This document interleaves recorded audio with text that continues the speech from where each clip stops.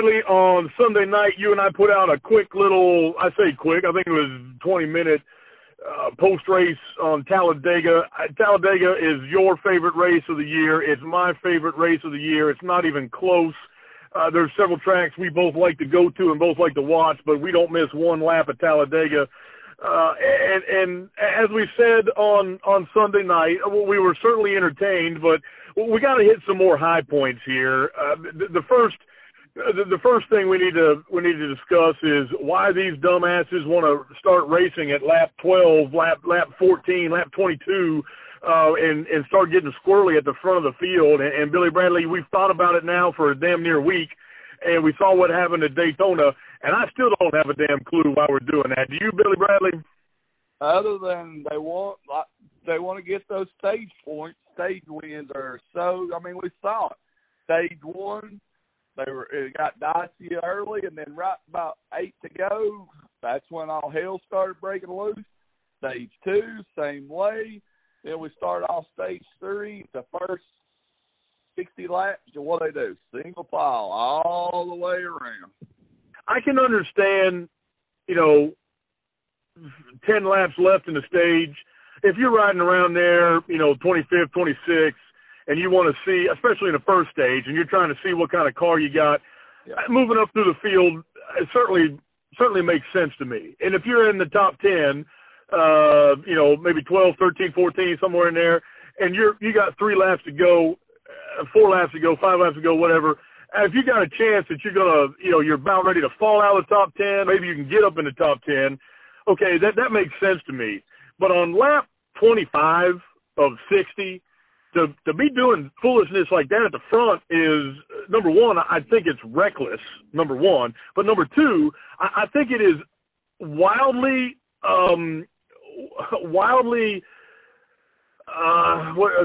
risky, and it puts other people at risk. It puts team owners. Let's put it this way. Roger Penske told his boys, hey, enough of that shit at Daytona. When we get to Talladega, we're going to do this different. And, oh, by the way, they came out and won the race. It doesn't make any sense to me. Now, Rob, sitting there in the garage, is there many ways? Can you give me a reason where at lap 20 of 60, a team would say, hey, get up there and race like hell for second position? To me, it doesn't make any damn sense. But is there something that maybe we're missing? Well, okay, when under the current circumstances, whereas we don't practice, we don't qualify, and there's a competition yellow at, I believe it was lap 25, why in the absolute world you would race the shit out of each other toward the front or anywhere in the field with 5 before the yellow's coming out. You're getting a competition yellow. You're going to have to pit for fuel for the stage anyway, so the competition yellow takes that out. You don't have to worry about a green flag stop. You're going to pit on lap, the cars are going to come out 25. You're going to come down pit road lap 27, and you can make it to the end of the stage. Why you would race hard and take a chance on tearing up your shit before the end of the first stage is beyond me. Maybe I'm missing something, but that doesn't make sense to me. Okay? Well, that makes me feel better. That makes me feel a lot better. Now, to address what you guys were talking about earlier, now 10 to go on a stage, I get it. Stage points are huge because stage points, for those that don't know, stage points are with you no matter where you finish. Let's say you finish 5th and you pick up 5 stage points. Mm-hmm. Well, if you finish 20th in the race, it's like finishing 15th because you got 5 points. Yep. You know what I'm saying? So, those stage points are in your bank, your point bank, no matter where you finish. It's a bonus for running in the top 10. So I get with 10 to go in a stage, late in the stage, you want to get some points, you're in a position to do it. Now, as everybody saw, especially with the 6, and this is Ryan's deal, we don't worry about that. It's a big picture. It's a big picture race for us. Yeah. And so, he rode around in the back and stayed in that backpack, and he especially, he got up in there and mixed it up a few times, but when he saw crazy things start happening, He was out of there. Yeah. Out of there. Now, again, going back to your point, why you would race that way so early, I have no earthly idea. No earthly idea. Because you're not going to win the race on lap 20. You're not going to win the race on lap 60. Yeah. Okay? You win the race on lap 188, 189, whatever it is. 188 is the official distance. But you win the race when the black and white checkered flag falls. That's when you win the race. That's the only lap you win the race on. You can lose the race on any lap before that. Yeah. So, well, that's a good point. You can't win it until the last one, but you can lose it on every one before that. If you're looking at a risk versus reward, it's kind of a dumb thing. Now, Rob, Billy and I talked on Sunday, and we won't harp on this for a whole lot, but it is clear that these stage ends where you got these stage points, I mean, they mean a lot to anybody in the first. Well, at Talladega, if you're in the top 20, you got a shot. You got a shot to make it in the top 10, right? I mean, it can happen there with just a few laps to go. But it seems like the last several plate races or tapered spacer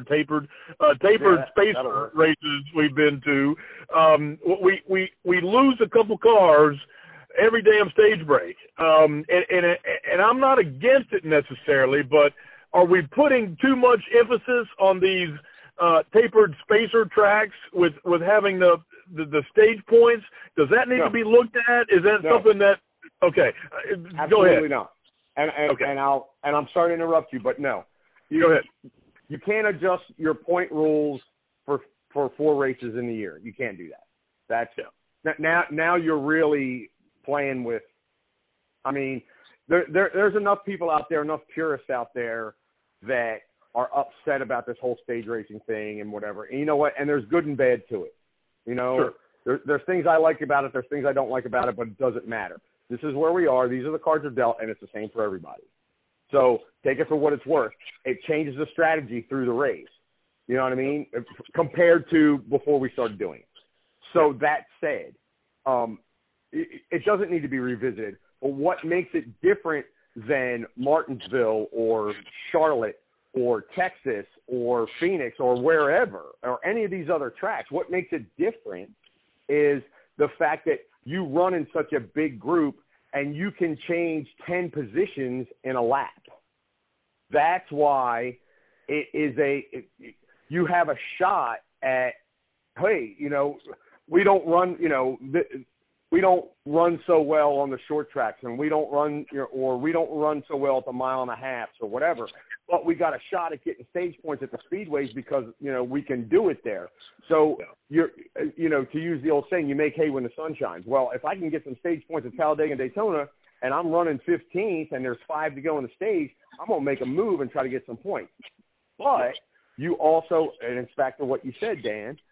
It's back to risk versus reward. Are those 3, 4, 5, 8 stage points worth taking a chance on killing your car and finishing the race? Maybe, maybe not. It all depends on your stance. I don't think it is. I don't think 5 stage points is worth destroying your race car and having a DNF. That's just me. I got a question here. Today is the what would have been the 70th birthday of the biggest badass in racing, Dale Earnhardt. Since we lost him, we've seen so much improvements on these race cars. They're almost bulletproof. We saw Austin Dillon at Daytona, the motor come rolling out of it. We saw Newman upside down at Daytona. We saw Badreck this weekend. Are the drivers so much comfortable at ease that they feel bulletproof, that they're not scared to make these moves and put their cars in jeopardy, that say, hey, I can survive this crash? Are you asking me? Yeah, that's what I'm asking. No, I don't think that's the case. I don't think, to be quite honest with you, I don't, and I could be wrong, I don't think that, hey, this car is bulletproof and I'm going to make this move, and if I wreck, I wreck. I don't think that's part of the mentality. Right. Okay. I think the mentality is points, position, win. Yeah. They know the cars are safe. Exactly. But I don't think that's and I could be wrong because, again, I'm no Cup driver, and I'm not pretending to be, and I'm not pretending to be in their head. But I don't think their mentality is looking at, well, I'm going to go ahead and make this crazy-ass move that I saw on a cartoon because I think it'll work because the car's safe. Yeah. I don't think that's in their mentality. They're looking at points position. Hey, if I can, there's spotters in their ear saying, all right, man, you got a hole coming. There's a run coming, but, the three back, go to the bottom if you want it. And they're making that move because the bottom's got momentum or the top's got momentum or whatever. Right.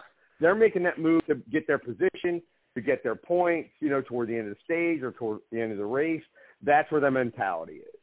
Yeah. Now, if any of those cats out there happen to listen to this and they say, Lopes, man, you've been in this sport, since Ben-Hur's been racing chariots, what are you thinking? Then please, by all means, say, hey, Lopes, man, we actually do think, hey, these cars are safe, so we're going to go ahead and make a cartoon, make a Wile E. Coyote move. Well, then, okay, that's your business, man, because you guys are the ones sitting in the seat.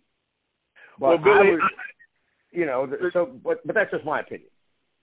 Billy, I know exactly what you're saying because, and I certainly get Rob's perspective as well. But I think we got a couple different things going on here. When we saw Carl Edwards do his, as Mike Bagley called it, the bonsai move at Talladega, to kiss off the wall, to cream off of it, to try to get past the slingshot past them.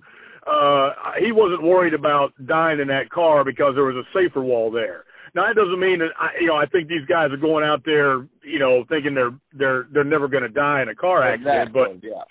But there's no concrete wall over there, and it absolutely has changed some driver style from what we saw, before Dale Earnhardt's death. And I do agree with you that some of that is in play, but I think stage points has changed the game on, and if you win and you got enough points, you're in.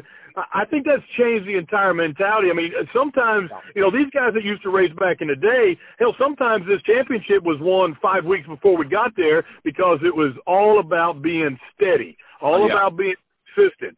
And today, consistency doesn't necessarily guarantee you anything. All you got to do is consistency will get you in the playoffs. Yeah. You'll point your way in, but it ain't going to get you to the Final Four.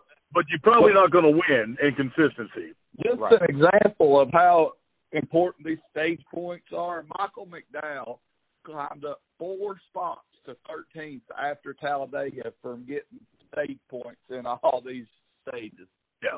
Yeah, and he's been falling like a stone since Daytona. And nothing against Michael McDowell, right? But it's not like they've been steady Eddie through all these other races. No, and we said that. They come out at Daytona, they won the race. They came out the road course. Hey, they finished, I think, 12th or something, and they've been going backwards and backwards and backwards because that's what that team is going to do with the level that they're at and that sort of thing. But when you take it to Talladega, it's a completely different story. Now they got a chance to win, and they know that more than anybody because they did in Daytona. Look at a guy like Ryan Preece. Won the biggest race of the year. Ryan Preece has been largely under the radar, and he was up front, Billy Bradley, almost the whole damn day. Getting it done. He was absolutely getting it done. And Michael McDowell was up there, and you saw a lot of people. I mean, listen, Talladega is such a wild card, and that is part of what makes it so special. Bubba Wallace came all the way from the back to the front and was leading. So, I mean. Yeah. Well, we got to talk. Bubba Wallace is going to be a big piece of this thing, Billy Bradley. To see, the wreck with Joey Logano coming over the front of his hood. I mean, and you had texted about it. Another 16 inches difference in height, and Sunday might have been one of the worst days in our lives. I think 16 inches is gracious. Yeah. Because I'm going to tell you something right now. That car lands. And I'm sorry to break in here on you, Dan, but that car 2 inches further down, further forward, further back, and the 23's done for the day. Yeah. Oh yeah. If that car lands on the hood on top of the airbox, that car's done for the day. That car lands on the roof as hard as that car's done for the day. In fact, I'm going to go ahead and throw this out there for you while we're on the topic before we go any further. What happened to the 23 helped his day. Well, we said that too, Billy. It pushed the front of that roof down. Yeah. And, dude, that's what listen, when you build those cars and you're building all these tolerances and you're trying to take advantage of all the tolerances that NASCAR will give you, you want the front of that roof as low as you can get. You want the back of the roof as high as you can get on a super speedway car. And then all of a sudden you get a little help there. Yeah. Shit. Yeah. I even said that. As soon as it happened and he was still rolling and they fixed it and blah, blah, blah, blah, blah, I looked at that. I said, that 23 is going to run like a scalded dog now. I said, you watch and see. Well, it did. And that roof down, I said, or the front of that, the front of the roof's down. I'm like, shit. Well, before we talk about Logano, let's talk about Bubba Wallace and the 43, Rob, because this is Billy and I went through the pages of our mind, and we cannot remember ever in the history of our the first Talladega race I saw was on ABC Wild World of Sports in like '76, and they cut it up in little pieces. But I can never remember. What, 18 then? What were you, 18, 19? Yeah, 36. You were 36 and 76. Right. Yeah, sorry. Yeah. But I can't remember ever a time where tires played that big a part, and you absolutely saw Bubba Wallace and Eric Jones go backwards there on that last section there, and I was surprised by that. Am I missing something, Rob, or did tires actually really mean something this time? I don't think tires had anything to do with it because, I mean, listen, I'm going to tell you right now, we took tires off that had 50-some laps on them. Yeah. You know, because, everybody made a fuel-only stop, whatever. You put 50 laps on a set of tires or 40 laps on a set of tires. They still had the mold lines in them, man. Center line was fine. Damn. No. Well, hell no. Yeah. I'm going to – tires, I don't think tires have ever made that big a difference at Talladega, except in a driver's mind. Gotcha. Okay. From a performance standpoint, no. Well, I'm glad you brought up the driver's mind, Billy. I didn't see it pre-race, and you told me about it after the race, where Bubba Wallace. I guess the next day, Bubba Wallace was listening to his headset and pushed the TV camera away or whatever. But you texted me about Bubba Wallace's Twitter. I wouldn't call it a tirade, but I guess it was maybe an explanation or something. What would you call it, Billy? Well, I mean, what would you call it? You could probably call it a tirade because he was, and I think it happened like Monday afternoon, not Monday morning, like it was late Monday afternoon, that he was tired of hearing people talk about how he didn't want to give an interview.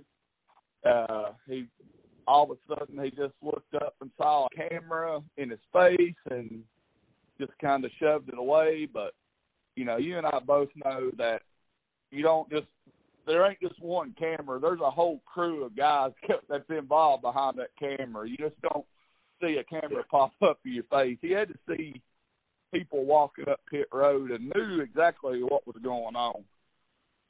Hey, Billy, Rob, can I add to that, Dan? I'm sorry. Yeah, no, I was going to ask you next. And here's the other thing. And I didn't know anything about this, but just listen to what you guys just said. And this is just my 2 cents. Bubba, do you really think in Talladega after last year that they're not going to put a camera on you? Exactly. That you're not going to get an interview? Did you really think that, man? Come on, dude. Well, I'm going to put it like this. The next race, next Talladega race after all that happened, it's not the year after, it's the next Talladega race. It's the next race. That happened in the fall. Did you think they weren't going to put a camera on you, and now you're with a new team, and you're running better, and you got all this going on? Did you think they weren't going to put a camera in your face? Come on, dude. Be honest with yourself. Bubba Wallace. I mean, if you want to turn down the publicity, you go right ahead, because all you're doing is you're going to cut your own throat. Because you know what? You take the publicity. Dale Earnhardt said it himself. Speaking of Dale Earnhardt, hey, whether they're booing or cheering, they know you're here. Yeah.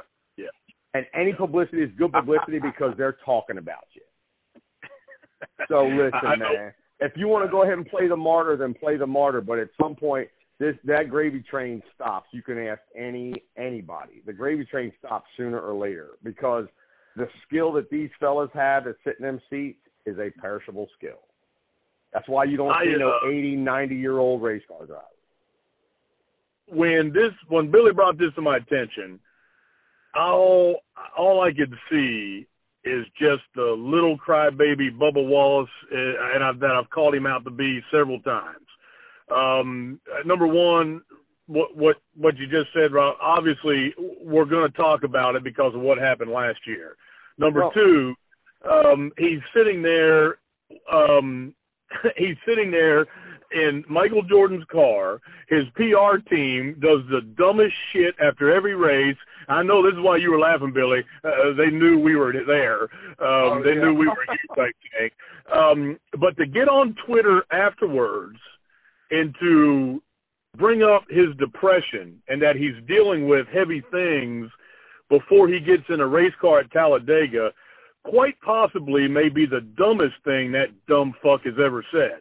If I'm a car and I hear my driver talking about how he was depressed and going through mental bullshit and all that kind of stuff in one of the most dangerous places on the planet in a race car, and he just and he throws the depression card out there. And I'm not, listen, I know people who are depressed, all that kind of stuff, but instead of just saying, you know what, man, hell, I don't know what I was thinking. Of course they're going to interview me at Talladega, and just kind of laugh and go off on it. It's over. But to not take some sort of responsibility for being a prick, and then to say something like that it's degrading to people, in my opinion, that actually deal with things and who don't. I mean, here he is out there making a shit ton of money and blaming depression on the reason why he slapped the camera out of his way right before he goes and races in probably the most dangerous race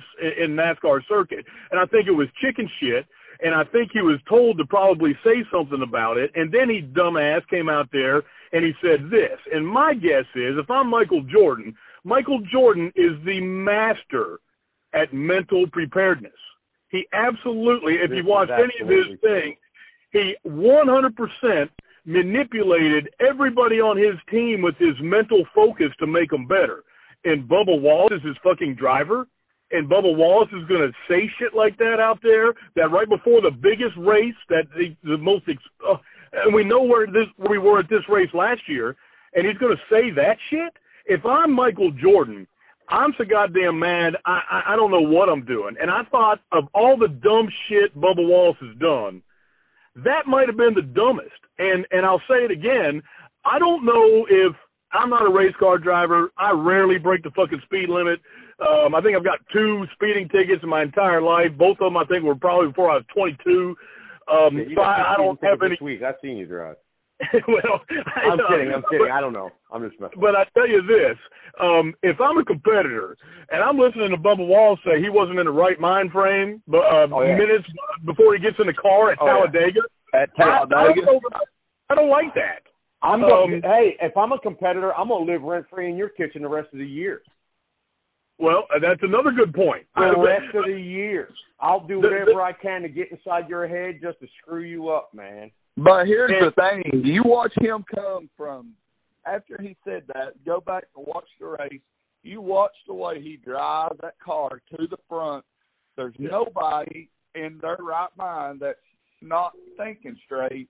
It gets in the car. And I've never driven a race car, but I know I couldn't do what he done in just a few laps with my head not right. If he was having a bad day and Joey Logano's car damn near hits him, a guy that was having a bad mental day like he claims he was drives his ass in the back.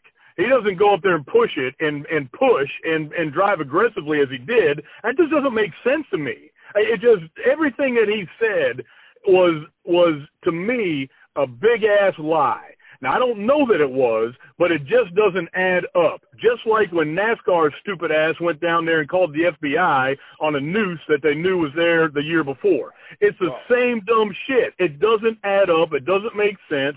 And I wish the guy would just shut his fucking mouth about that stuff and just do his job, do his business. Because what he does is people who do deal with things, they hear Bubba Wallace say shit like this at that time, and and not take ownership of anything that his actions did. He should have said, you know what, man, I can't believe that, because guess what, Billy? He ended up talking to Jeff Gordon after a stage.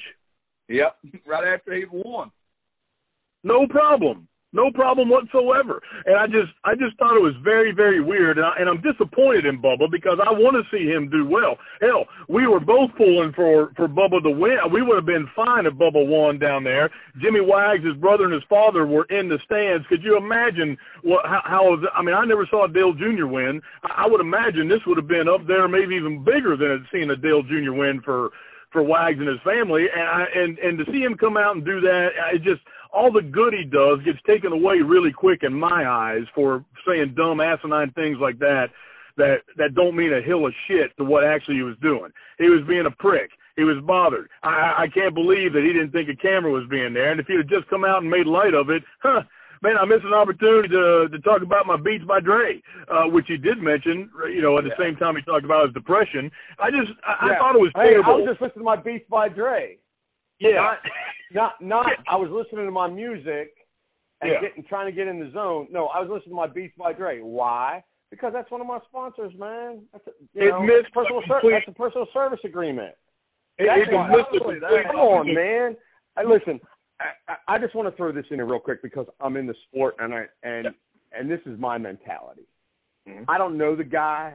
I've waved to him. I said hey to him, because that's who I am. I say hey to everybody when I walk by.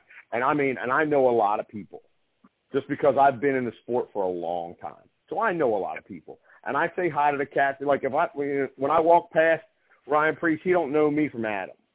Yeah. He don't know me from Man on the Moon. But I say, hey man, what's up? And there's some of these cats that are driving the cars, like Harvick, I work with him. Hey to him, there's some of these guys I know. So it's like, hey, and they know me. Hey, Lopes, man, how's it going? Hey, cool, man. Hey, what's up? Have a good day, good luck, whatever. I don't know Bubba. I never spoke with him, nothing. I said hi to him a couple of times. Why? Just out of respect. Hey, man, what's going on? Because he's one of the guys. Mm-hmm. But I don't know his deal. I don't know what's going on. And listen, do your job, dude. Do your job. Yeah. Don't play the game. Don't make yourself into a martyr. Don't make yourself into a victim. Do your job. That's all. Yeah. Because the really jacked up thing about this is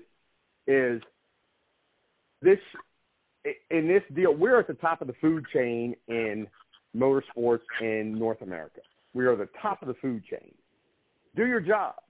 This isn't a participation trophy sport, man. And you know what, Bubba? Everybody's dealing with shit.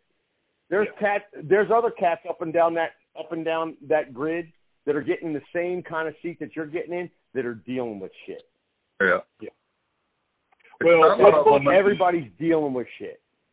Everybody is, man. There's cats working on your race car that are probably dealing with shit you can't even comprehend, and they're putting your race car together. That's what I was going to say. In all reality, every time, all these NASCAR drivers, they're professionals. They live their lives just like you and I. They got family problems outside that car. They may act like it. They don't, or not even act like it. We may not think they. You'll never know. You will never know. Yeah, you'll never know. That's what I'm. Well, why? And why? Because that's they don't tell everybody. That exactly. They don't tell everybody. Why? Because you don't need to tell everybody. Yeah. There's a reason it's called personal business, because it's personal. Well, I guess part of my biggest frustration is, Billy, you and I were pissed at NASCAR and sponsors 5 years ago when Bubba Wallace couldn't find a ride. We were like, well, what the fuck would you not want to put this guy in a ride for? This is a sponsor's fucking dream, to put somebody who is disadvantaged in a car and do something. And Bubba Wallace basically crying about how he can't get an opportunity. Well, now he has an opportunity. He's got the biggest opportunity of his career right now. Yeah. And he pushes the camera out of his fucking face. Now's not the time to play the woe was me card. And I'm not making light of him by any stretch. Of course not. I don't want you guys to get me wrong. I am not making light of any of this. Yeah, but now is not the time for the woe is me card, for the oh, I'm just trying to do this and I'm dealing with a lot of shit. Dude, everybody's dealing with a lot of shit. You're in the best opportunity of your career. It's the American dream. Just like you're damn right. And he's got a damn good shot at it. And pretty much at the top, he's the 5th JGR team the way I look at it. Yes. This is the last thing I'll say on the Bubba Wallace matter. Yeah, I would feel I'd feel a lot better about it if Bubba Wallace had a foundation that dealt with depression, because the only time I feel like I hear it out of his mouth is when it's convenient for an excuse. And if it's that big a deal to bring up every time there's a little bit of hardship, you'd think maybe he'd pour some time and effort into it to maybe bring awareness to it, except for when it's convenient for him. And even if he's not using it as a convenience, his actions make it perceptible that it could be, and he's the one that can control that. I can't control that. You guys can't control that. If he feels that big about it, and he, by the way, has a big fucking platform that most of the drivers in that garage don't, I would feel a lot better about it if he did something. He's got one of the biggest names in all of sports as his owner. Yeah. And I'm sorry. And the other owner might be a pretty decent race car driver himself. Yeah. I think what Bubba and his PR team needs to do is quit saying after a 19th place finish they know we were here, and they need to say, Bubba, bring up this depression shit some other time as well. And talk about it and try to help some people instead of trying to use that as an excuse. Now, hold on. I got one more thing, and I don't know if it came out on Radioactive or what, but obviously we scan. Everybody on pit road is scanning, damn near everybody now. Apparently, when that whole 22 thing happened, he got on the radio. The driver of the 23 got on the radio after the 22, caught the top of his roof, and said, they're like, man, you okay? Blah, blah, blah. They're talking to him, and he's like, I can tell you this. He goes, my underwear is in worse shape than my car is. I can tell you that. Or something to that effect. That's not verbatim, but it was something to that effect. And and if you watch the race and you saw the in-car, talk about pucker factor Zulu. Holy cow. Yeah, and Billy and I talked Sunday how that we were actually impressed that after seeing that Bubba Wallace seemed to focus and he took off like a bat out of hell, and that's the kind of thing that would absolutely ruin somebody's day. Let's talk about what Joey Logano said after his wreck, Billy. Did you hear what he said? Oh yeah, Joey Logano comes out and says, well, I guess that's just a product of this. I hate this type of racing. This is just the way it's going to be. Something's got to change, blah, blah, blah. And, Billy, that's the biggest blockingest motherfucker on the planet. And man, that son of a bitch has the nerve to say something like that. The clips tore off their shit, and he's won the race. He ain't talking about the product of this racing. That's exactly what and you're right. He is the blockingest son of a bitch out there. And nothing against him. He's a Ford driver. That's another one. I said hi to the cat. I don't really know him. Yeah. But he is a blocking son of a bitch, man. On a super speedway, a blocking son of a bitch. Well, I've got this little theory, and this theory is based on nothing but 40 years of watching drivers. And guys like Joey Logano and guys like Kyle Busch and guys like old Kurt Busch and guys like Dale Sr., the Intimidator. You can go up and down damn near every champion we've had in NASCAR, and they got one thing in common, and that is when they get on the track, they think it's their track and it's their race to lose. And it's narcissistic, but it's also the mentality you got to have to be at the top of that sport. If you think that somebody's better than you, or you don't think you can get the job done, there's a 99.9% chance you're correct. But if you go out there and you know, hey, I'm the best out here, goddammit, I should win every race. I can't believe that guy did that to me. That's the kind of the mentality that these great NASCAR drivers have. Joey Logano's a great NASCAR driver, but Joey Logano's got some of that DW-itis, Billy Bradley.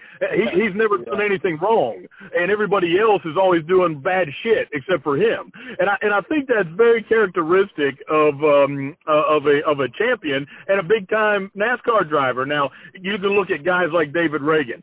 David Reagan was probably the least intimidating kind of guy out there, very and that sort of thing. But very unassuming. But when he got on the racetrack, he damn sure when he had the car. I mean, he went out there and did it. I mean, he that's, and you have to have that kind of mentality. But to hear Joey Logano say that, Billy, I literally laughed out loud, not the LOL kind. I literally laughed out loud. I said, who the fuck is this talking? I thought it was hilarious. That's exactly what I said when I heard the interview. Something's got to change, and something's got to change because, I got turned around sideways this time, and I wasn't leading and blocking or whatever, but how many super speedway races have you won where you damn near wrecked the field going from the fence to the yellow line? Every one. It's all right when they're wrecking in your rear view. And you win the race, and it's like, yeah. But meanwhile, there's dudes that got the clips tore off their shit. And you're not saying, you know what, hey, man, I hate it for them cats back there that wrecked, trying to come to the front, but that's a product of this. You know what, you say that in Victory Lane, I'll buy it. Yeah.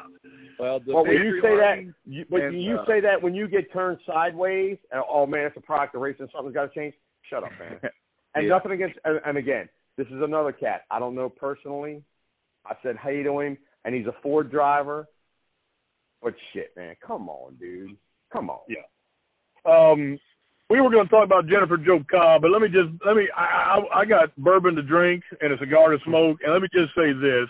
All right, so what you're saying is you got to hurry up?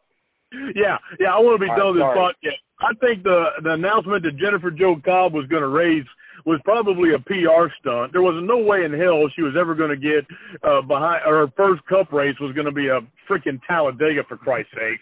Are we all on the same? Are we all on the same page about this? There was no way she should have gotten an opportunity there. Correct? Well, yeah, I agree. Like you said, Billy.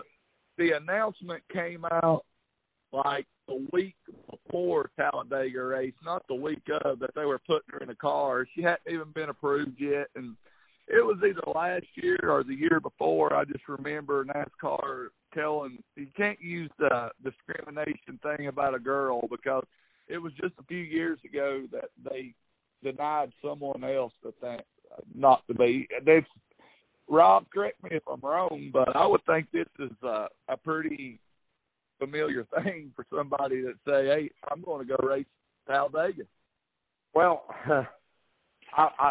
I'll say this. I know there's an approval process, and obviously, you don't come out of modifieds or, the K&N series and just get into a Cup car or Legends cars or whatever. You don't get into a Cup car. You work your way up. It's like the best example I can come up with is professional baseball. How many kids have you ever heard of coming right out of college or right out of high school right to the big leagues? About 1%. If that. And we're talking over the 1% over the history of baseball. Yeah. Not a year. But okay, you've got JJC, and she's been driving trucks for years. She's been around all these racetracks. She's been around Talladega, in a truck. That's fine.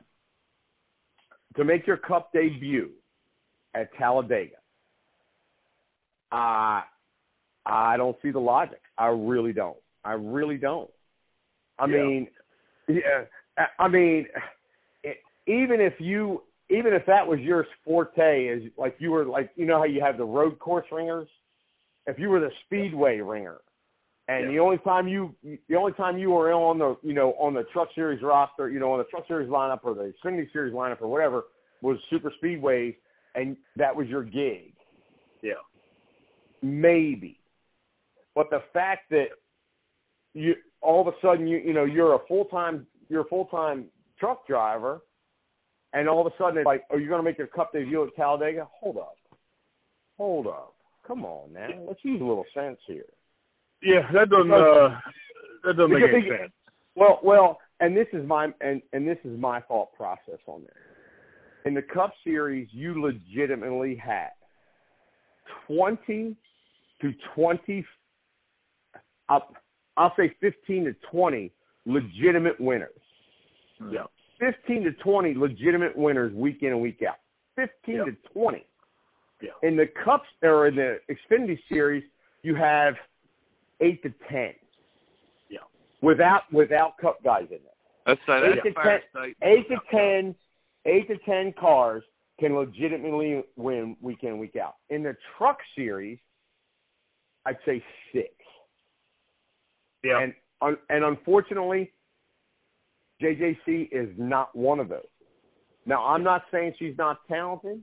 I'm not saying she doesn't deserve a shot, but Talladega is not the place for the debut. Because I can tell you this, them cats, I remember having this conversation, again, I'm a little seasoned.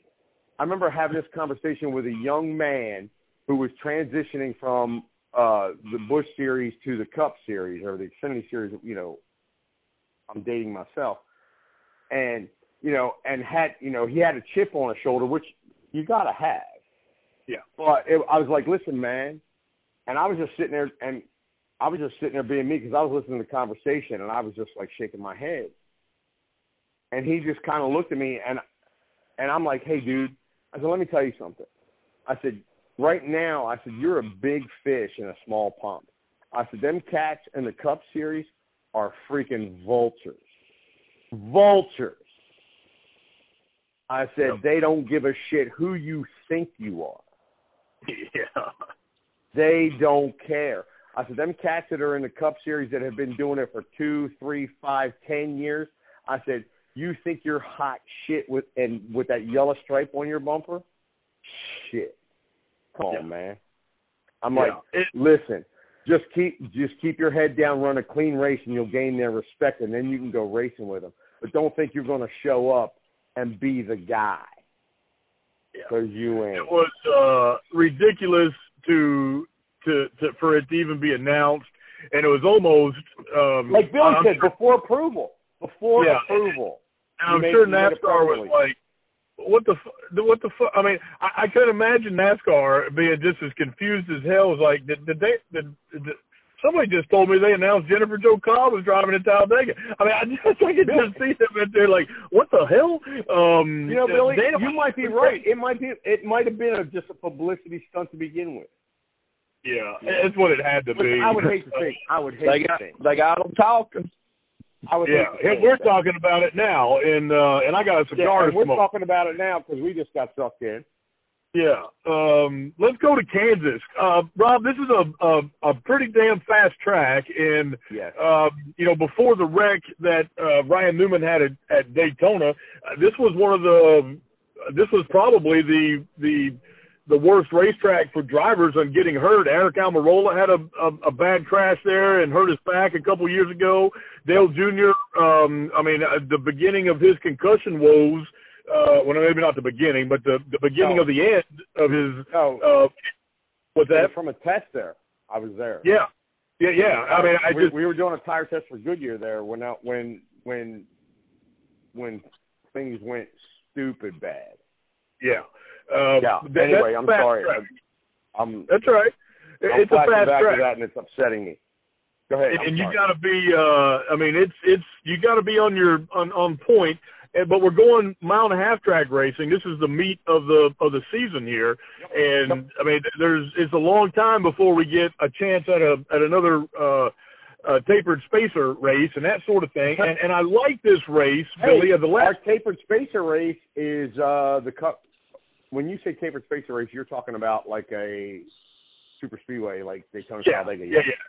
Yeah. Well, the next tapered spacer race is the cutoff race for the playoffs. That's right. August. And that's going to be, oh my God, you talk about crazy. But this is the way this year started. It better be crazy in capital letters, Dan. Yeah, with 3 exclamation points. But Billy, this has been one of the best mile-and-a-half tracks from a fan's perspective, probably over the last 10 years. I mean, Homestead's always great, but Kansas usually puts on a pretty decent show even before this new package. We're excited to see Kansas this is one we usually rip Gluck fast about because he's always complaining about Talladega, but we've seen more people hurt at Kansas here in a little. That's right, and it's turned out to be a pretty good racetrack. Rob, the package has certainly helped here, but the tire situation is one that you watch closely because, as you said, you were there when Dale Jr. hit. You get some big speeds coming into the corner here, and tire wear is something you watch closely here. Yes. Yes. This racetrack and hats off to Goodyear because we're on. I can't think. I'm going to be honest with you. I can't think of a track where we go to now where we're starting to like where you walk in, we're like, oh shit, you know, we gotta watch this, we gotta watch that, we gotta watch this. And even Kansas with the speeds there, and you know that's one of those mile and a half that they dive onto the apron coming off a 4 and have to make the transition before they get into 1, and they all do it to gain position. Yeah, and you know, because there's speed there, and the thing about it is that puts deflection on the tire that probably the models don't show, and it hasn't been tested for. But that being said, tires are going to play a part here. It's a mile and a half. It's not our oldest track, but you know, you're going to want tires. You're going to want tires there. Yeah, tires are going to make you feel good, especially at the speed. Yeah. I mean, because they are hauling the mail. And the funny thing about Kansas is you watch the weather there, because this, and in my head, this track has turned into one of those weather tracks like Charlotte used to be super temperature sensitive. Indy, super temperature sensitive. Yeah. You know, 5 degrees of asphalt temperature was a big deal, a huge deal as far as tire performance and what you want to do with your race car. And beginning of the week, it was, it's going to be 78 and sunny, and we're thinking to ourselves, hell yeah, that's what we want. We want that asphalt hot because our guy does well there. Yeah. You know, when it comes to a point where you gotta take care of your tires and you can't burn the right front off, or just abuse your shit. You know, you got to take care of your stuff. Our driver thrives in that because he is all about taking care of his equipment. He will run hard, but he will take care of his equipment. He might be 0.2 off in the first 5 laps of that run, but I can tell you this: by the time you burn off that first can of gas, he's as fast or faster than the leader. Yeah. You know, because he takes care of his stuff. And Kansas, there's so much speed there, like Billy alluded to. There's so much speed there, and you don't even see it. You can't see it on TV, and it's even hard to see when you're there because of the way the track's laid out. But they are hauling the mail. Corner entry speed is freaking awesome. Well, you mentioned saving up your stuff is what you got to do there. Here's some of the guys that are the best in the business at that. Martin Truex Jr., who's got he's pretty damn good there. Kevin Harvick. He's done all right. Yeah, he's done all right. Brad Keselowski is another guy who knows how to save his tires and that sort of thing. And saving your tires for these long green flag runs, or getting there till, like, especially in the last stage where they're usually a few laps longer, it absolutely can make a difference. There's green flag stops at Kansas. Yeah, there'll be a green flag stop at Kansas. At least one. At least one. And it's absolutely going to play a factor in who wins this race. And listen, I used to see plenty of Texas Motor Speedway victories by 25 seconds, Billy. I don't think we're going to see a 25-second victory at Kansas Motor Speedway. You're going to see a 25-second victory ever. Yeah, maybe never. And the other thing here about that track is, damn, it always is windy there, and sometimes it can play an effect out there on those cars. Kansas. You live in Texas, Dan. Yeah. You live in Well, Texas, and you're going to say, like, oh, man, it's always windy there. Shit, dude. Well, Y'all- there's Dude, y'all I fly think kites in 40-mile-an-hour winds down there. You're like, oh, yeah, there's a little breeze. well, there's 3 barbed wire fences between here and Canada, and I think 2 of them are in Kansas. So it blows pretty hard through there. But Billy, are we going to let Wags have his picks that he said he won last week, and he says No. and he turned the picks in? Hold on. I mean, Hold on. There's no way, right? No, hold on. First off, Wags, who's not even getting points in this series, thinks he's going to make his picks first. Yeah. I don't think. I think we need to take he's a part-timer in this series, is he not? Yeah. Well, we need to take a vote, and I say the winner does not pick first the next week. All in favor, say aye. Yeah. Well, that's right. That we already did. I don't think he's got enough points to pick first, does he? No, he does not. So, I think we had so Billy, I think you're the one that hasn't won in the last, because I won, Wags won, Rob won. So that means you're up, Billy. Yeah, and screw you, Jimmy Wags. I'm going with Kevin Harvick. No, not Kevin Harvick. Take his picks just upset him. Take his picks. Denny Hamlin. Because I want the text messages to come later. Yeah. Who you got, Billy? Who you got? Denny Harvick and Hamlin? And Eric Armadillo. Okay, the 11 and the 10. So you're taking 2 non-winners. You're taking the 11 and the 10. So that's what he said. 10 races, 9 winners. 11 races, 10 winners. All right. Well, Rob, who you got, bud? The door's wide open. Kicked by the helmet? Yeah, he sure as hell does. Who you got, bud? Right. Hey, the sad part about it is just because I said something, this is it's going to be prophecy, and he's going to, like, good things are going to happen for Billy, and I'm going to get a text message. Dude, I won't even be on the plane. Yeah. Coming home from Kansas, I'll get a text message from Billy. Told you. You know what I mean? That'll be about. You won't even be up a pit road. Yeah. Yeah. I won't even be out of my fire suit yet. There'll be a text message waiting to be like, there's 6 text messages. Hey, tough day. Hey, good day. Whatever. And it'll be like Billy Bradley. Told you. Yeah. Told you. Who you picking, Rob? Oh, Kansas.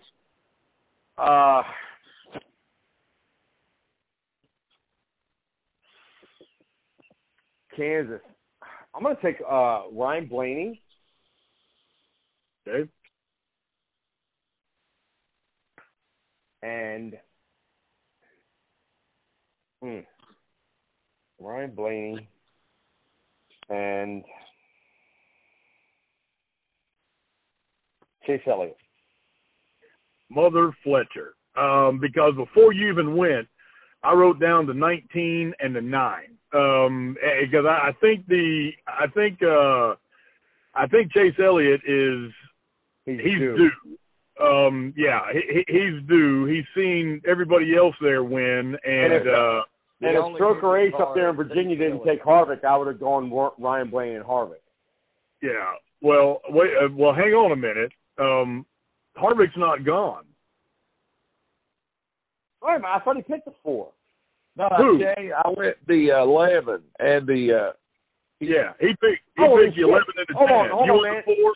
Scratch that out. Hell yeah, I want the 4. All right. That's what I thought you were going to take was the 4, the 12 and the 4. I thought he took the 4. I'm sorry. I did say the 4 first. Easter egg right here. Yeah. He said the 4 and then he backed off. I'll take the 12 and the 4. Well, the thing about this thing is that I can see Ford doing very well here at this track. Penske Penske seems to do very well here. Logano just flipped, and that sumbitch will be laser focused. Keselowski, he's got a victory, and he's riding some. Keselowski's not going to go back to back though. Yeah, I don't see that happening. So the 12 is a good pick. I think Martin Truex Jr. just because I think he may be our first think he may be our first three-timer, boys. Something just makes me feel like that's him and Chase Elliott. The fact he's a two-time winner and he's done so well there, that's a pretty solid pick. Yeah, and they've, back when his other crew chief, the Canadian, I can't remember his damn name. Really? What? Yeah. The Cole T-shirt? Pern. You can't remember the T-shirt? No, yeah. No, I do remember the T-shirt. I just don't. A Pern Star. Yeah. No, I'm not even talking about that. He never wore a uniform shirt. He wore a T-shirt. Yeah. I wore a T-shirt the whole time. That said Furniture Row on it or whatever, Yeah. He never wore the whole collared, branded, shirt that everybody wears. He wore a T-shirt all the time. Yeah. That was good for him. You got beat by the T-shirt. He got what? You got beat by the T-shirt. Anytime the 19 won or the 78 won. Yeah. You got beat by the T-shirt? Come on, man. Yeah, you got beat by the T-shirt. Yeah, that's funny. But even before Cole Pern was there, or since Cole Pern's been there, Martin Truex Jr. has certainly been able to get around that racetrack, and I think he brings it home. And the 9 has got to break loose sometime. We're all waiting for it. We're all waiting for the 4 to do it. So it'll be. I'm very surprised. 11 to do it. Hey, the usual suspects. Yeah. Are missing in action. Yeah, and I think that one of those guys are due. What race are we in? 11. 1, 2, 3, 4, 5, 6, 7. Yeah. 10, 8, 9, 10. Yeah, we're at race 11. Yeah. And the 3 usual suspects. Yeah.